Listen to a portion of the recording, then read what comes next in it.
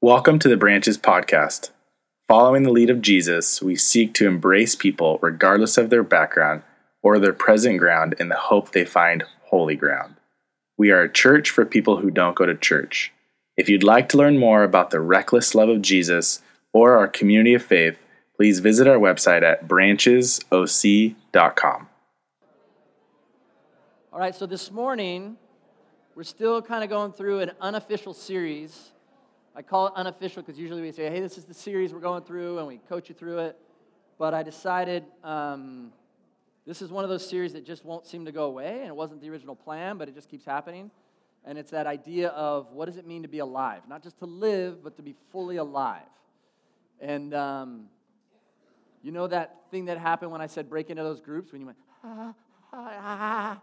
that thing that like helps you know you're alive and it kind of changes things up a little bit?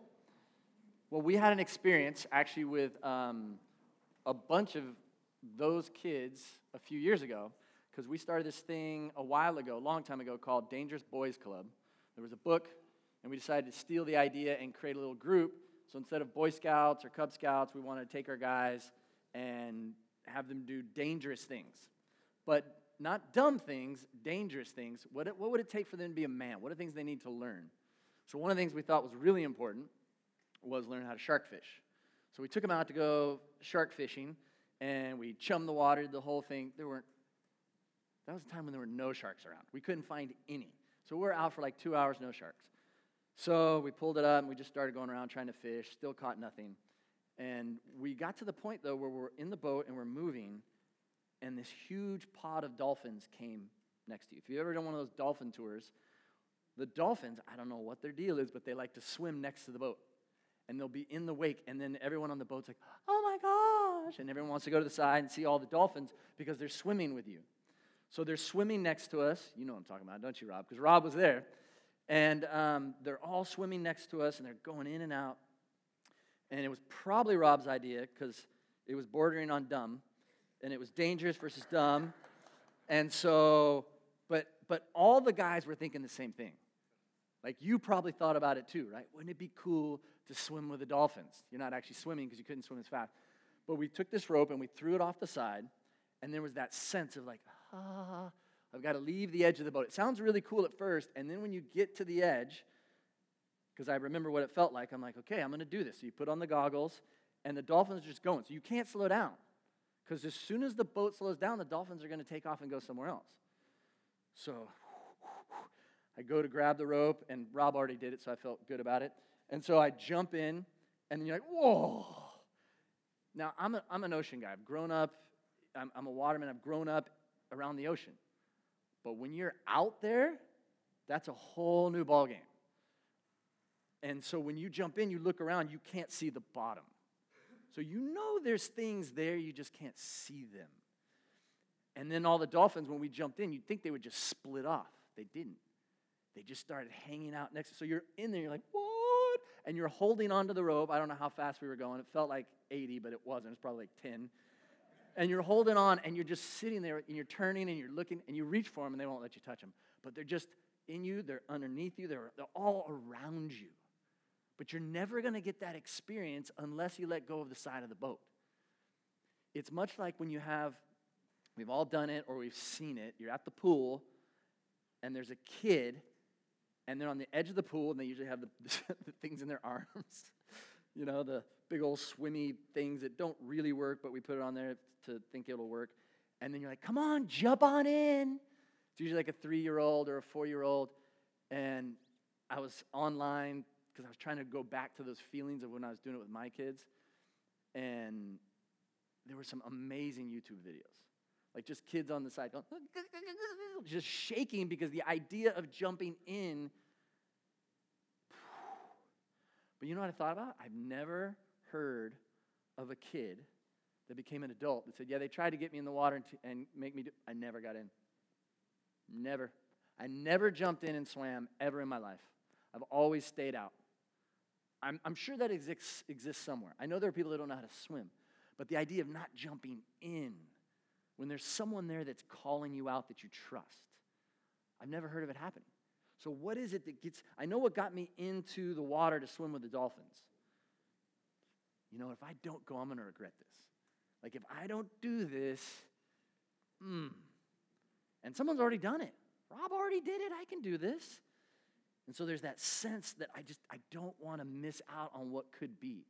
And so I wonder what's going through that kid's mind, because I know it's going through the parent's mind. Oh my gosh, get me out of here. I hate this. And you just think like everybody's staring at you, and then you feel like, well, my kid's just not brave enough. And there's no kid that's like, woo! As soon as they do, they don't know how to swim, then they lose all that fear. But there's that sense of, why does that kid make that jump? I know why the parent does it, because they love their children, and they don't want them to miss out being able to swim. They don't want them to miss out on the opportunity to be in the ocean, to be in a pool, to be able to enjoy the beauty of what it is to be in the water. That's why the parent does it. So why does the kid do it? Because the kid, either because we've all been there in one area, in other words, rock climbing, swimming, something, we trust that it's going to work out because we've seen someone else do it. And on top of that, there's that hope that there's a reward on the other end that's worth it. So what we're going to talk about this morning is danger. We're going to talk about the fact that God has not led us to a comfortable life. He's led us to a dangerous life. Now, as we tell all the kids we work with, there's a difference between being dumb and dangerous. For example, when we took them rock climbing. Okay, you see these ropes? These are going to hold you. If you try to go rock climbing without that, that would be dumb. Don't do that. So it's not that you're being reckless. It's that you're taking the risk because there's a value in it. There's a reason for it. And yet we cling on to this safety. And when we cling on to that safety, we're going to miss out on what God wants to take us through. And what he wants us to take us to. And most of the time, it's not for you. Most of the time, he's going to grow you and you're going to get something from it, but it's for others. It's going to set them free. See, because here's the thing. When Rob jumped in to do it, Rob did it because Rob wanted to dive with the dolphins. He wasn't like, you know what? I want everyone to see this. I want you all to experience this. We all had the same thing immediately, like, yeah, this would be awesome. And so we jumped in, and then after that happened, then the kids were like, well, then I want to do it. I don't want to miss out. And then we had a couple of kids in there going, whoa. And I was talking to one of my kids about it. He's like, yeah, I remember it like it was yesterday. I'm so glad that Rob took that step. He probably initially did it because he wanted to jump in. But because he did it, then the rest of us went, well, this can be done, and it's worth it. And this is nothing new. What we're going to be looking at, this is the way God does things. This is the way he does it in life. He wants to expand us. He wants to grow us. He wants to stretch us. But he's going to do it by us leaving the side of the pool. So you're going to open up your Bibles, if you could, to 2 Kings. My guess is most of you have not opened up 2 Kings in the past 10 years, if ever. Because, well, it's different. So I want you to open up there, 2 Kings. If you don't have a Bible, we want to give you one. So we have one here that they'll be passed out. And if you don't have the Bible app on your phone, and we know you have a phone, and I think there's only one person here I know of with a flip phone, so the rest of you can get the app. Any of those Bible apps, open up to 2 Kings. Here's the crazy thing about risk. As we look at Elijah and Elisha, I want us to look at what does it mean to risk. What does it mean to live dangerously? So to risk, it means to expose something valuable. To expose something valuable to the possibility of losing it. Right? So like that kid holding onto the side of the pool or the kid on the edge of the pool, it's that, I'm going to lose this. I'm going to lose this if I jump. If I go in, then I'm risking this. I'm exposing this to loss. And here's the thing about, as we look at Elijah and Elisha, and as we look at how God does things, you know it's the call of God. You know God is calling you when it's dangerous. When your heart starts to jump a little bit and you're like, oh, that's one of the indications you know that it's coming from God. And we'll get into that here in a second. So here we go. Now, we gave you the background, so I want to make sure that you have some of the background of Elijah. So we read it earlier. Mia read it. We're not going to talk so much about Elijah as we're going to talk about Elisha. But in the passage that we looked at, Elijah had reached a point in his life where he's like, God, everybody's left. It's just me. I'm all by myself. I went out. I followed your dangerous call, and now I'm all alone, which means he was tired, and he was hungry, and he was exhausted, and he needed to rest. God wants you to rest, but he hasn't rested. So he goes out, and he's kind of reached the end, like the end of his ministry time. So he's out there, and God gives him direction. He says, this is what I want you to do. You're going to take care of this guy's going to be anointed king, and then you're going to make this guy king. It'll end up happening much later. But then you need to go and find Elisha, and he's going to take your place. Now, when you take someone's place, it's not immediate. It's a process. And so where we're at now, when we look at this passage here in 2 Kings, well, actually, let me take a step back. 1 Kings 19, because this is exactly when they start to pass it off, when Elijah passes it off to Elisha. Elisha is now going to have the opportunity to leave the side of the pool, to leave the safety and comfort because God is calling him, and he's going to use Elijah to call him. Now, before we move forward here, if you're like me, you're like, wait, which one's Elijah? Which one's Elisha? Wait, what? Okay, so Elijah, older guy. Elisha, younger one. Also, I chose the Message translation because if you're like me, a lot of times when you're reading the Old Testament, you just wish, could you just talk in a language I understand? And so that's why we're using this Message translation. So I don't know which one you're using, but the one I'm going to use up on the screen is going to be this. So Elijah, after God told him what to do, he went straight out and he found Elisha, son of Shaphat. And I was just telling this to Mia. If you ever have to read out loud to someone, and you're like, how do I say that? Just say it fast and confident and just roll through. I don't know if that's how you say his name. And I know this is how you do it because my friend is a professor. He was at Emory University. Now he's going to Duke. He does this all the time. He's a professor. This is his specialty. He writes books that are way too big that nobody wants to read. He does the same thing. So just copy what he does. So he goes to Elisha, and Elisha's out there with these oxen, and he's plowing. It's a good job. He's living off of the land. And Elisha was in charge of the 12th pair. But Elijah went up to him and threw his cloak over him. Now, what that means is when you take that cloak, it has a symbolism, and Elisha knows what it means. It means, I'm calling you to take over. God has sent me. I'm the prophet. I'm coming to you to put this on you for you to come and do what I'm doing. Okay, talk about dangerous. Elijah is a dangerous man, living a dangerous life. And when I say danger, I mean danger as in death, like the next level of danger. Not just risk, but exposing your life. And he's also weird. I mean, dangerous people are weird. They're the people you want to be like, the people you look up to, but at the same time, you're like, but I don't know if I really want what you've got going on. I don't really know if I want to go through what it's going to take to do what you're doing.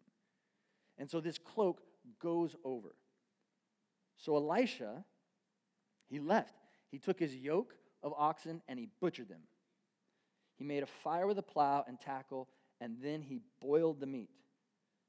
A true farewell meal for the family. Then he left and he followed Elijah, becoming his right-hand man. Now, by him doing that, it's as if you jump off the side of the pool and then you blow up the side of the pool so you can't go back. It's like, you know what? I'm in and I'm all in. Because he takes his livelihood and he burns it all up. So he can't go back. It should remind you of the disciples when they were fishing and Jesus said, now come and follow me. So they brought their boats up on the shoreline and they left them there and they went and they followed Jesus. Those boats weren't like, hey, let's go fishing, let's go hang out, let's go do some water skiing. No, that was their livelihood. That was the way they did their day-to-day life.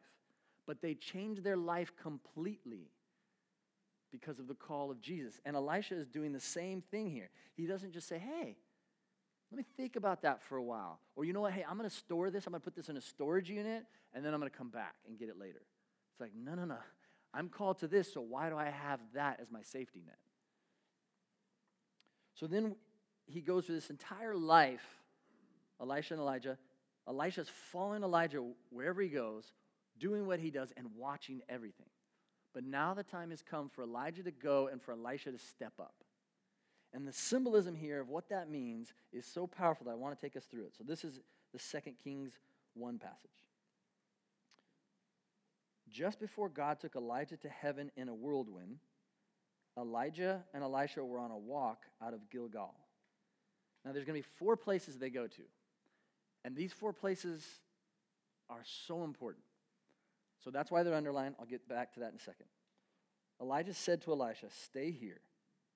God has sent me on an errand to Bethel." Or some of your translations will just say, "Hey, I got to go do something." He's going to go to these 4 places. Elijah, the old guy, he's going to go to these 4 different places, and it doesn't do anything. In none of these 4 places does it record what he did. So if it's that important, like think it's the end of your life, hey, I got something to do. Well, don't you think that'd be recorded? Like, oh, what did he do with his last? He went to these 4 cities that are all next to each other. Why did he go to those places? I don't think it matters so much what would happen in that place, but he's taking Elisha with him. Notice he tells Elisha, hey, you stay here. But it's not a command. If you look at the actual language, it's like, hey, you should stay here. But he doesn't. He follows him to these places. That's also significant. But look at Elisha's response. Not on your life. I'm not letting you out of my sight. So they both went to Bethel. Now there's 4 places they go. This is where I want to help you see the symbolism of what I believe Elijah is doing here as he's taking Elisha. He's showing him these 4 places because if you're a Jewish man at this time, and if you've been studying under a prophet, you know what the people of Israel have been through. These 4 cities just aren't 4 little cities. They're powerful in their symbolism of what's happened there. Because in every single one of these places, they're associated with promise through danger and risk. In fact, 3 of these 4 places are involved in the people of Israel being led to the promised land. I mean, picture that idea of a promised land when God says, look, I know you're in this state, but I want to take you here. And I'm going to promise you something that's beyond what you could imagine. But as we look back, they had to go through a dangerous road. And these cities represent that. In fact, in Gilgal, which is where they start, that's where the people of Israel had crossed the Jordan River. That's the city where this went down. Jericho, that was the first town that fell to Joshua when he entered into the promised land. They had to go to war because the land wasn't just handed to them. That's how life works. Things aren't just handed to you. There's going to be danger involved. And the Jordan, that was the area, that was the river where it was miraculously stopped to let the people of Israel enter the land. And then Bethel, which is up in the hills, that's the place where Jacob wrestled with God. And Jacob's wrestling with God, and he's like, I am not going to let you leave without giving me a blessing. Talk about dangerous. You seriously want to take on and try to wrestle God himself?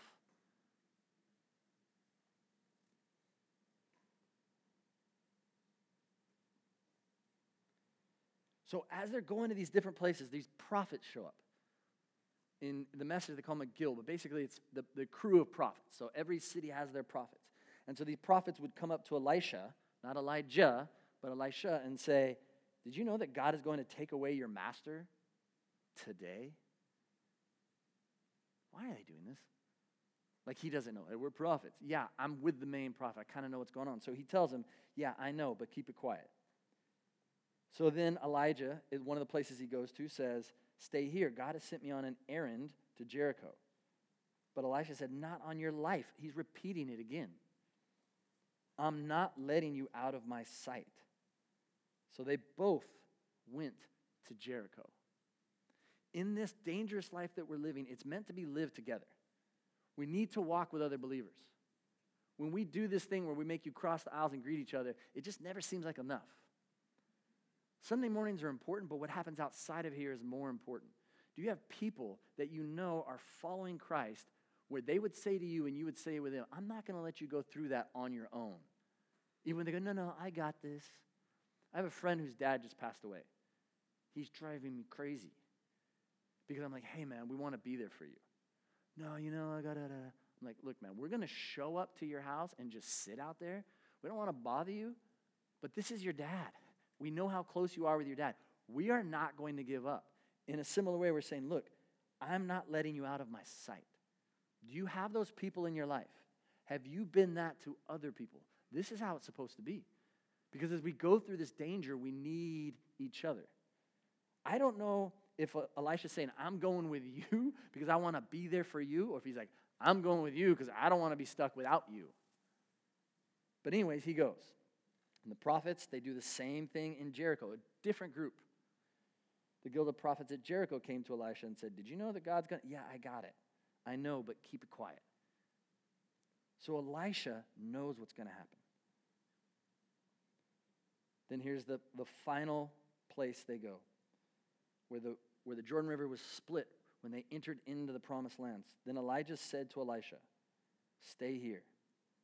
God has sent me on an errand to the Jordan. And Elisha said, not on your life. I'm not letting you out of my sight. And so the two of them went their way together there also. And another group of prophets, same thing. I'm not going to repeat to you. But look what the prophets were doing. I think this is significant. These prophets, they gathered some distance away. They didn't have the cloak put on them, but they could have been a part of all this. And yet they kept their distance. They stayed in the safety. They stayed where it was nice and comfortable. Hey, let's see what's happening down there. Let's be an audience instead of participating.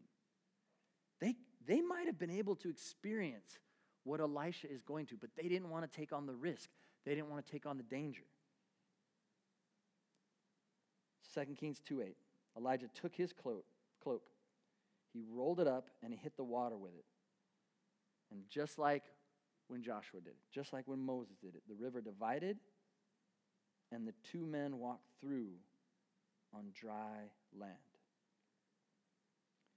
When they reached the other side, Elijah said to Elisha, what can I do for you before I'm taken from you? Ask anything. Now, in some of your translations, it'll say that Elisha asked for a double portion of his life.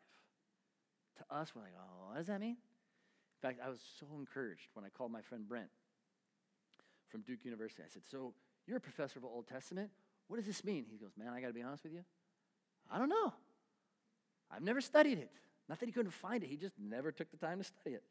So whenever you're like, oh, I don't know enough about the Bible. I don't know enough to be involved in other people's lives. I just don't know. Hey, this is a guy that everything knows a lot. Have you ever watched CNN? And they used to have this bald guy that came out, and he would, explain the Bible. They'd have, religious things going on with the Pope or whatever, and there'd be, does anyone know what I'm talking about? You missed out, because that was him. That was the guy I went to high school with. That's the guy I played basketball with. We were in the same youth group. In fact, he was the one that invited me to church. He just needed another guy to play basketball. He wasn't even inviting me because, I want you to see God's love. He's like, dude, I need someone on my team. Can you come play? We have nobody. It wasn't like, oh, you're really good. So this guy who knows everything, he's on TV, and yet he's like, well, I don't know, I haven't looked into it. So don't come up with any excuses. If this guy can get on TV and share this stuff, we can do it. But Elisha, what he's asking for, this double portion, it's much like an inheritance. So I have to tell Brent all about this, Dr. Strong. What he's asking for is an inheritance. But he's not saying, hey, give me more than you already have. He goes, the normal thing that you would pass off, the thing that's left, I want as much of it as I can get. Now, not like a reward, but he's seen what Elijah has done. He's seen the courage that Elijah's had. He's seen what he's gone through. He also knows what it's going to take, but it's worth it. And so another way to say it, and I love the way that Eugene Peterson translates this, he says, I want your life repeated in my life. Do you know anybody like that? Where you're like, I want to have what that person has. I want to be like that person.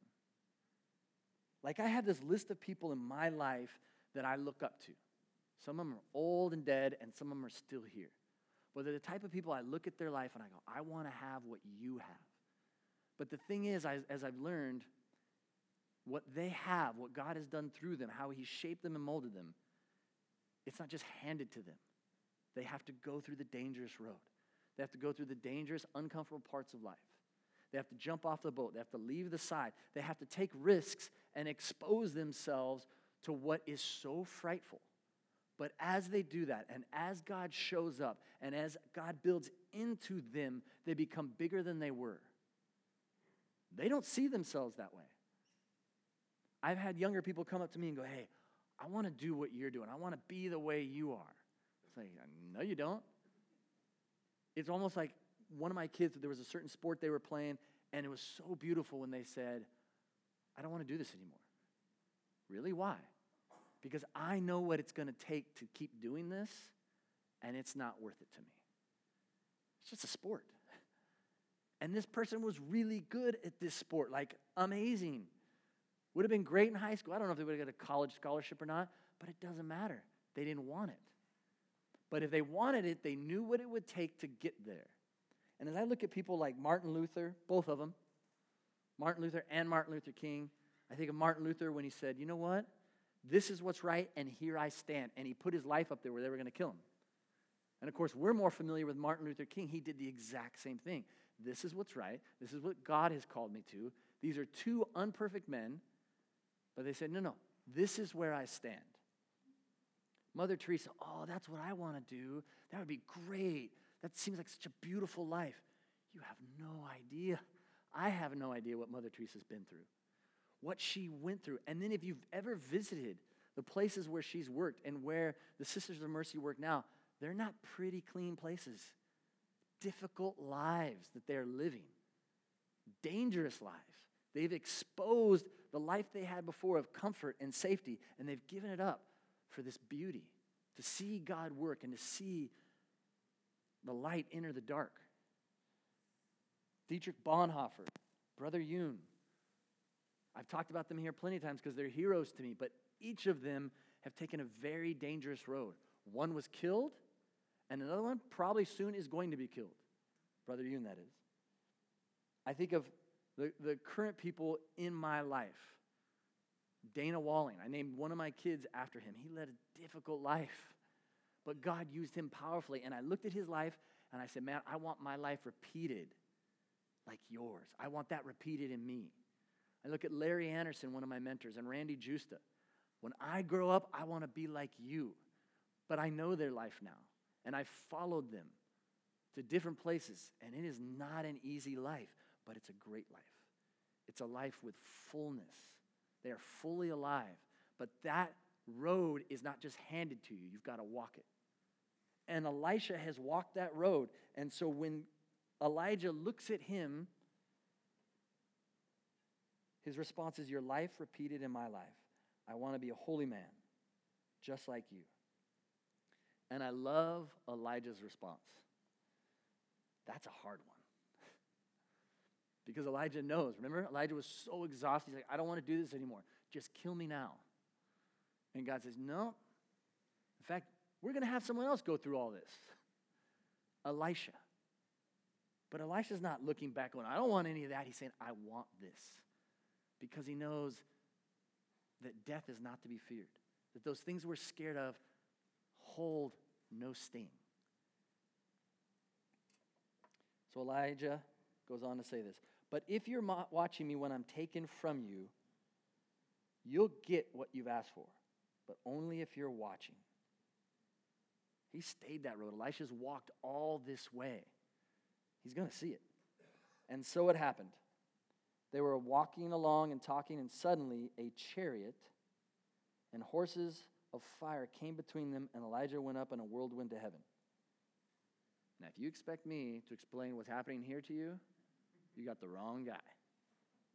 He's one of the two people that we know that somehow left this earth without death. I don't know how it happened. Not even Jesus took this road. And Elisha saw it all, and he shouted, my Father, you, the chariot and the cavalry of Israel, my Father, my Father. He isn't going on with Elijah only to get a blessing. He's committed to Elijah. He's not just trying to get something. He's now connected with him. That's how God is going to take us. I mean, there's no greater danger than exposing yourself to other people.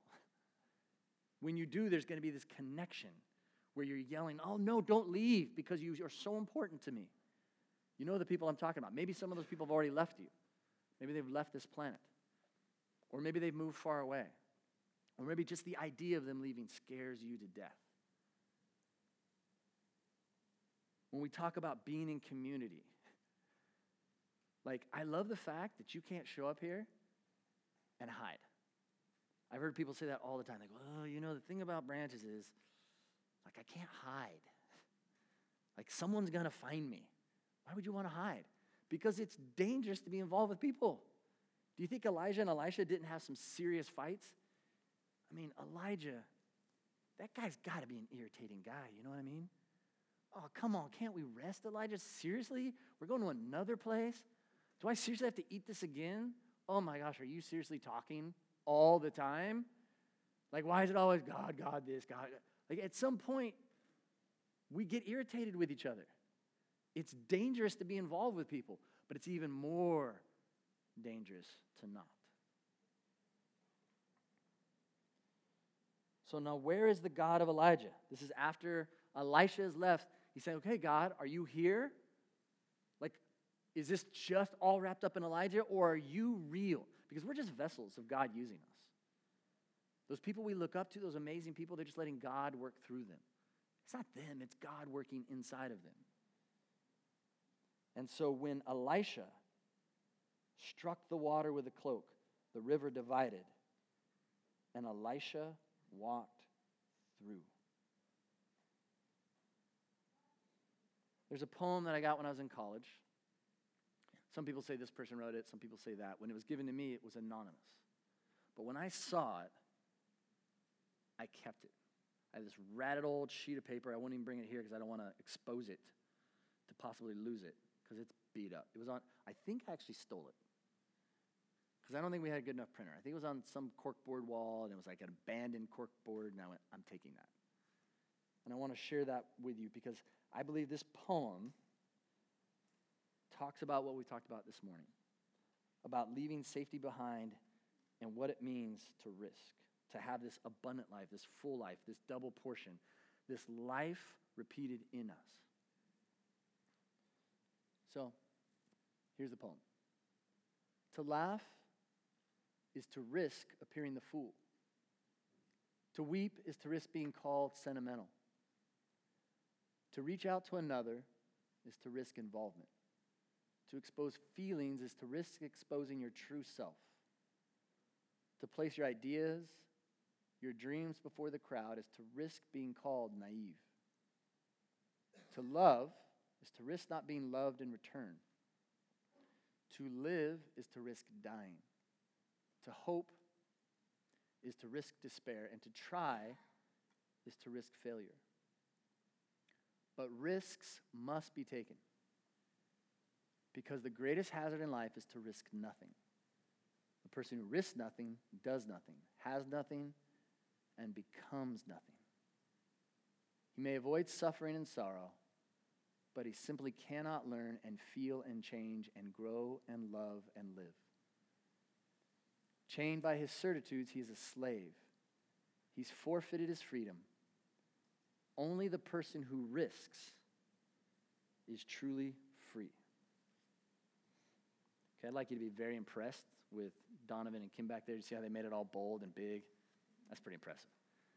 Thank you, Durans. Very impressive. Well done. I want to read one more thing to you, though, before I close. Because I was talking to my friend about this message, and I was sharing it with him. And he's actually going to be here this next week. You've heard me talk about my buddy Buzzy. For those of you that were here when we planted Branches, you remember Buzzy. So his dad planted a church years ago, and he went to take it over. So we are close friends, and we lean on each other. Not one of us is Elijah, not one's Elisha. It's kind of like we're both Elisha. But we're trying to like challenge and support each other and push each other on. And he shared with me about someone at his church that was out, and he only had a little bit of money left, and he saw this couple on the side of the road, and they had the sign. And he's like, no, oh, no. You're not in need. And I'd have to stop, and I'd be late, and I only have this much money. I'm supposed to use it for where I'm headed. But it's one of those moments where God was clear, like, you're going to stop. I'm calling you to stop. And it wasn't dangerous in terms of life risking, but it was off of his beaten path, right? And most of us don't want to change our path that we're walking on. And so he ended up coming to them, and he said, okay, you need to know that this money's not from me. Like, he's bugging the heck out of me, and he will not let me go. He wants you to have this. And the couple just loses it because they said, we know it's not from you, because we prayed this morning saying, God, somehow, some way, we don't know how we're going to eat. We're looking to you. People have let us down. We're looking to you to somehow miraculously give us what is needed so that we can eat. And it wasn't going to give them food for the rest of their lives, but it was for that moment. And so Buzzy had the guy come to share at church. He's like, I don't want to do that. He goes, well, come on, you could do it. He goes, you know why I told you this story? He goes, I told you this story not so that you would see what I did, but more importantly, I'm sharing this with you because I want you to know what I almost didn't do. I didn't want to do it, and I almost missed out. This couple almost missed out. I share this with you this morning, and it's burning within me because I don't want you to miss out because you're seeking this comfortable life. That's not the way God does things. He leads us to the dangerous, the risky, engaging other people, maybe traveling, maybe not, but it's for the sake of loving others. And as we do that, and as we leave the safety of the wall, that stuff's just not that important anymore. And you can embrace what's really valuable, what's really life-giving. So I want to invite the worship team up, and they chose an amazing group of songs. And so they're going to lead us, and these are prayers. So if you're able, if you could stand with me. If it's easier for you to worship sitting down, then so be it. But these prayers are meant to lead us. Father God, we surrender to you. Father, this risky, dangerous road that you led so many people on, give us the courage to walk that road. Help us to encourage one another. May we be a people that are not playing it safe. But we need you to pull this off. So we ask this in the name of Jesus. Amen.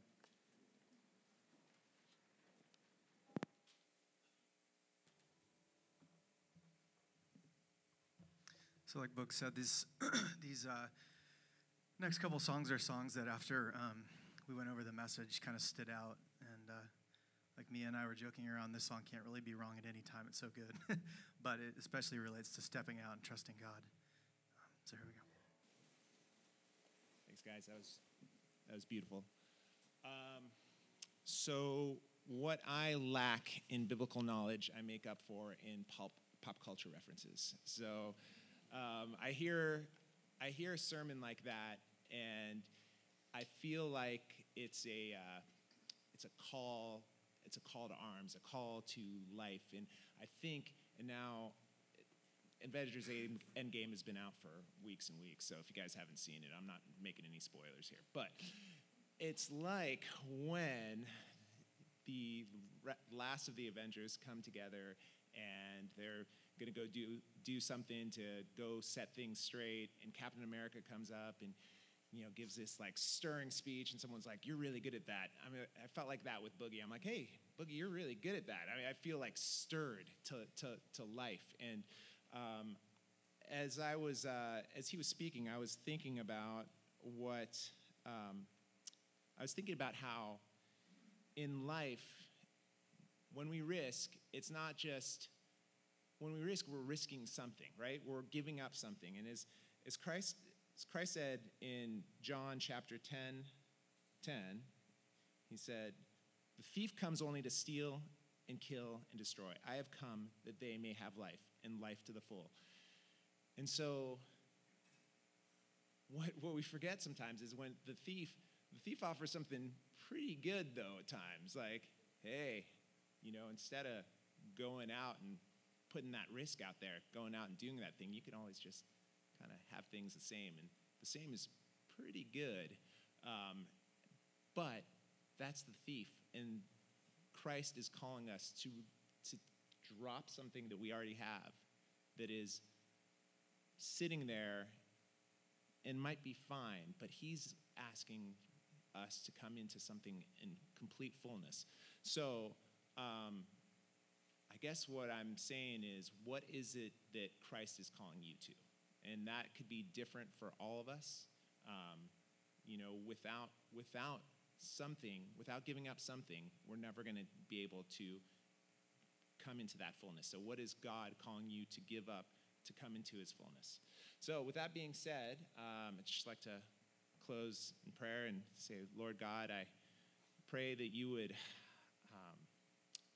whisper to us and that we would know that it is your voice calling us to wherever you want us to go to. Pray that you would be with us this week and show us your life, show us life to the full, Lord. Amen. All right, Branches. So if you could, please grab your kids if they're upstairs and help clean up there so that the lovely people who are helping your little monsters would get going home. Also, if you could just take the seat that you're in, fold it up, and put it against the wall, it would be really helpful for us to clear up. Branches, have a wonderful week, and we'll see you next week.